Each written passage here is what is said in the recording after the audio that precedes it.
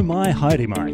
Welcome to the Maxim Institute podcast. My name is Marcus Roberts. I'm a senior researcher at Maxim Institute, and this is our weekly short-form podcast.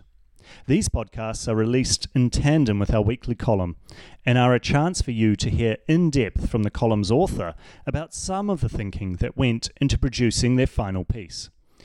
Today we talk to Maxim Communications Manager Jason Heale about his recent column.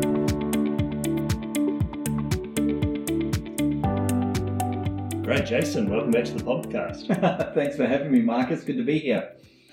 So you've written this piece, Jace, Keep It 18. Yes. And you're talking about the potential moves to lower the voting age, right, from 18 to 16. So what inspired you to write this piece? It seemed to be the news last year. But yeah, why? It was. Yeah, it was big in the news last year. You remember the Supreme Court decision to basically say that it's inconsistent with the Bill of Rights for 16 and 17-year-olds not to vote. And then it kind of went away. And actually, last week it was in the news again, albeit kind of briefly, because Kieran McAnulty's introduced a bill into Parliament very late in the game to give to give 16-year-olds the right to vote, or to allow them to vote in local body elections.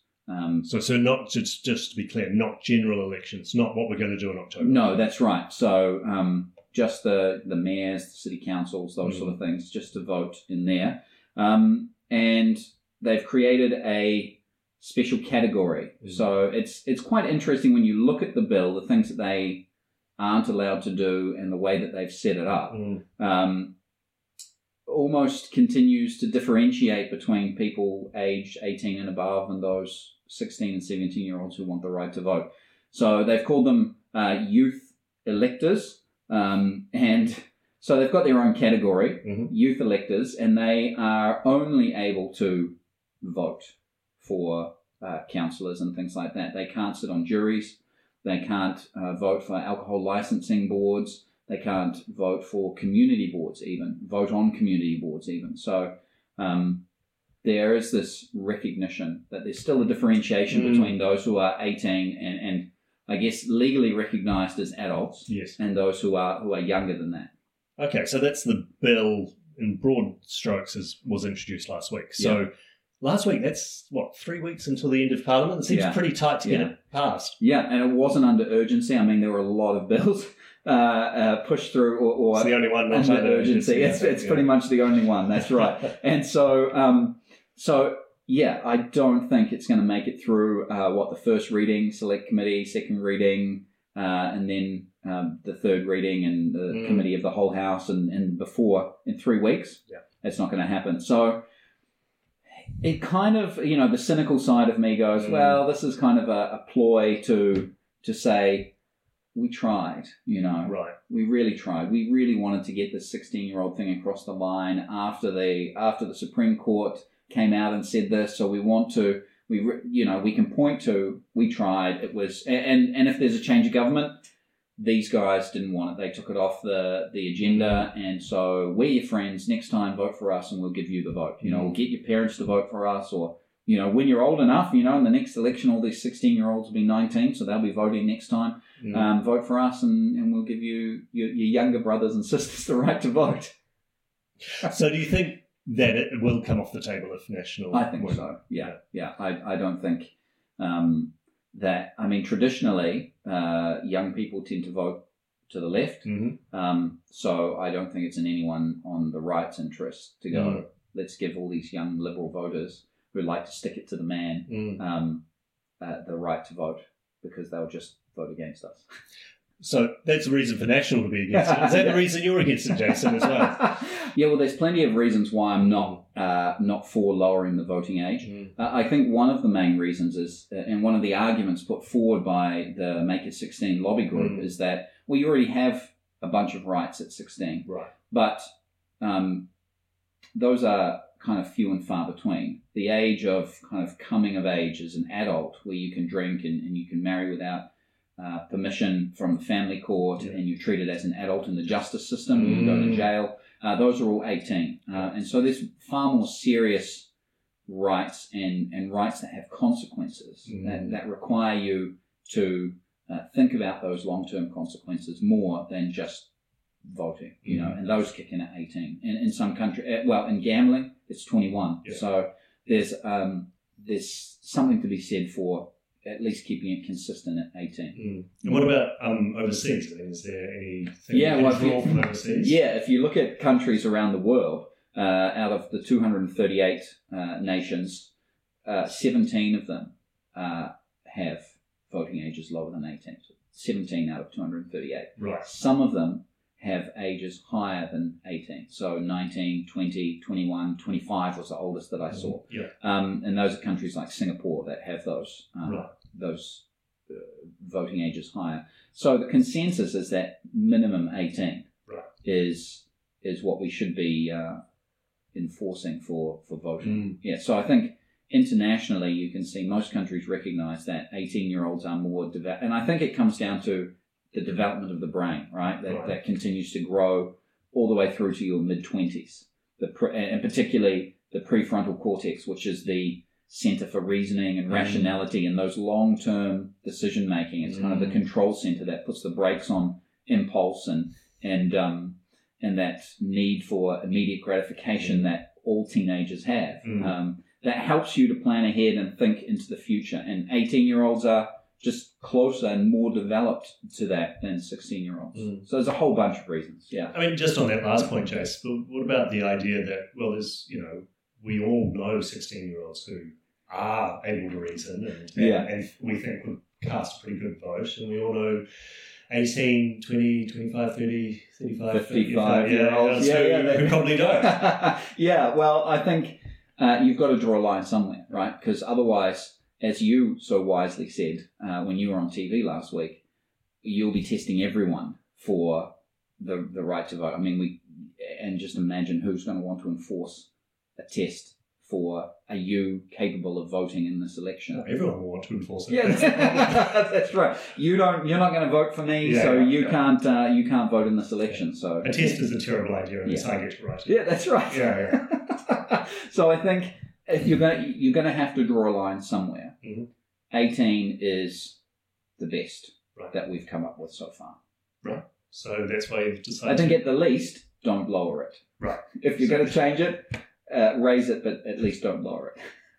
And so that's the reason you'd say to keep it 18. Yeah, keep it 18. Well, thank you very much, Jason. That's excellent. Thanks, Marcus. Cheers. Now let's hear from Jason as he reads his column. The voting age is once again causing a stir. Last week, a new bill was introduced into Parliament that seeks to allow 16-year-olds to vote in local elections. The issue remained dormant for a few months after the Supreme Court noted that not allowing 16-year-olds the right to vote was inconsistent with the Bill of Rights. Now it's back for debate. But while Make It 16 supporters see the bill as an opportunity to achieve their stated goal, the bill might be said to be arguing strongly for the status quo. This bill proposes a new category of voters called youth electors. While these youth electors could vote in local body elections, they would not be able to vote on community boards, alcohol licensing boards, or sit on juries. In other words, it's still differentiating between voters aged 18 and those younger. In Maxim Institute's recent research paper, Unlocking Democracy, How We Should Determine Our Electorate, we've looked in detail at each of the arguments for allowing 16-year-olds to vote. In the view of Marcus Roberts, the paper's author, none of them are sufficiently powerful to justify a change in the law. For example, one argument for extending voting rights to 16-year-olds is based on their possession of other rights at that age. In fact, the age of majority varies across New Zealand's legal system, and many rights are only accessible at 18. For example, getting married without the family court's approval. Moreover, while evidence from other countries on increased voter turnout and engagement is mixed, studies have shown that civic education is vital for preparing young people for their role as citizens, regardless of the voting age. It is also essential to consider the ongoing development of the human brain, which continues well into an individual's mid-20s. Some would argue it takes even longer with men. As such, it is possible that 16-year-olds still in the earlier stages of brain development may be more susceptible to peer and parental pressure and not fully comprehend the long-term implications of their decisions. Internationally, the consensus is that 18 is the most suitable, although still arbitrary, age for voting eligibility. By the time an individual is 18, they will have completed their secondary education and begun transitioning into a more adult phase of their life. The Make It 16 supporters believe engaging young people in politics is essential, but there are other ways to do this. Why not encourage youth involvement in specific issues or to submit ideas to parliamentary committees? Political involvement is much more than merely voting every 3 years. One thing's sure, the current bill won't pass before this parliamentary term ends. Whether it will be reinstituted again depends on the election result. Something else is certain. Calls for lowering the voting age won't disappear. Thanks for listening to the Maxim Institute podcast. If you'd like to hear more from us and keep up with the rest of our research and analysis of politics and policy in New Zealand, you can sign up on the homepage of our website to get our monthly forum email and invitation to future Maxim Institute events. You can search and subscribe to us on Apple Podcasts, Stitcher, or wherever you get your podcasts. From the team at Maxim, mā te wā. Goodbye for now.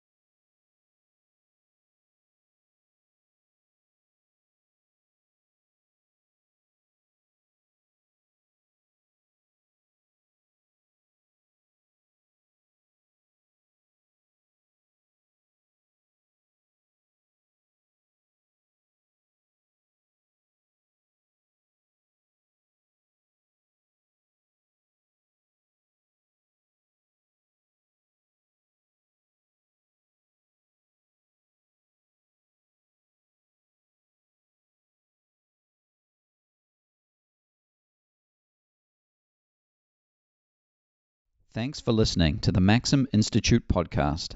If you'd like to hear more from us and keep up with the rest of our research and analysis of politics and policy in New Zealand, you can sign up on the homepage of our website to get our monthly forum email and invitations to future Maxim Institute events. You can search and subscribe to us on Apple Podcasts, Stitcher, or wherever you get your podcasts. From the team at Maxim, mā te wā, goodbye for now.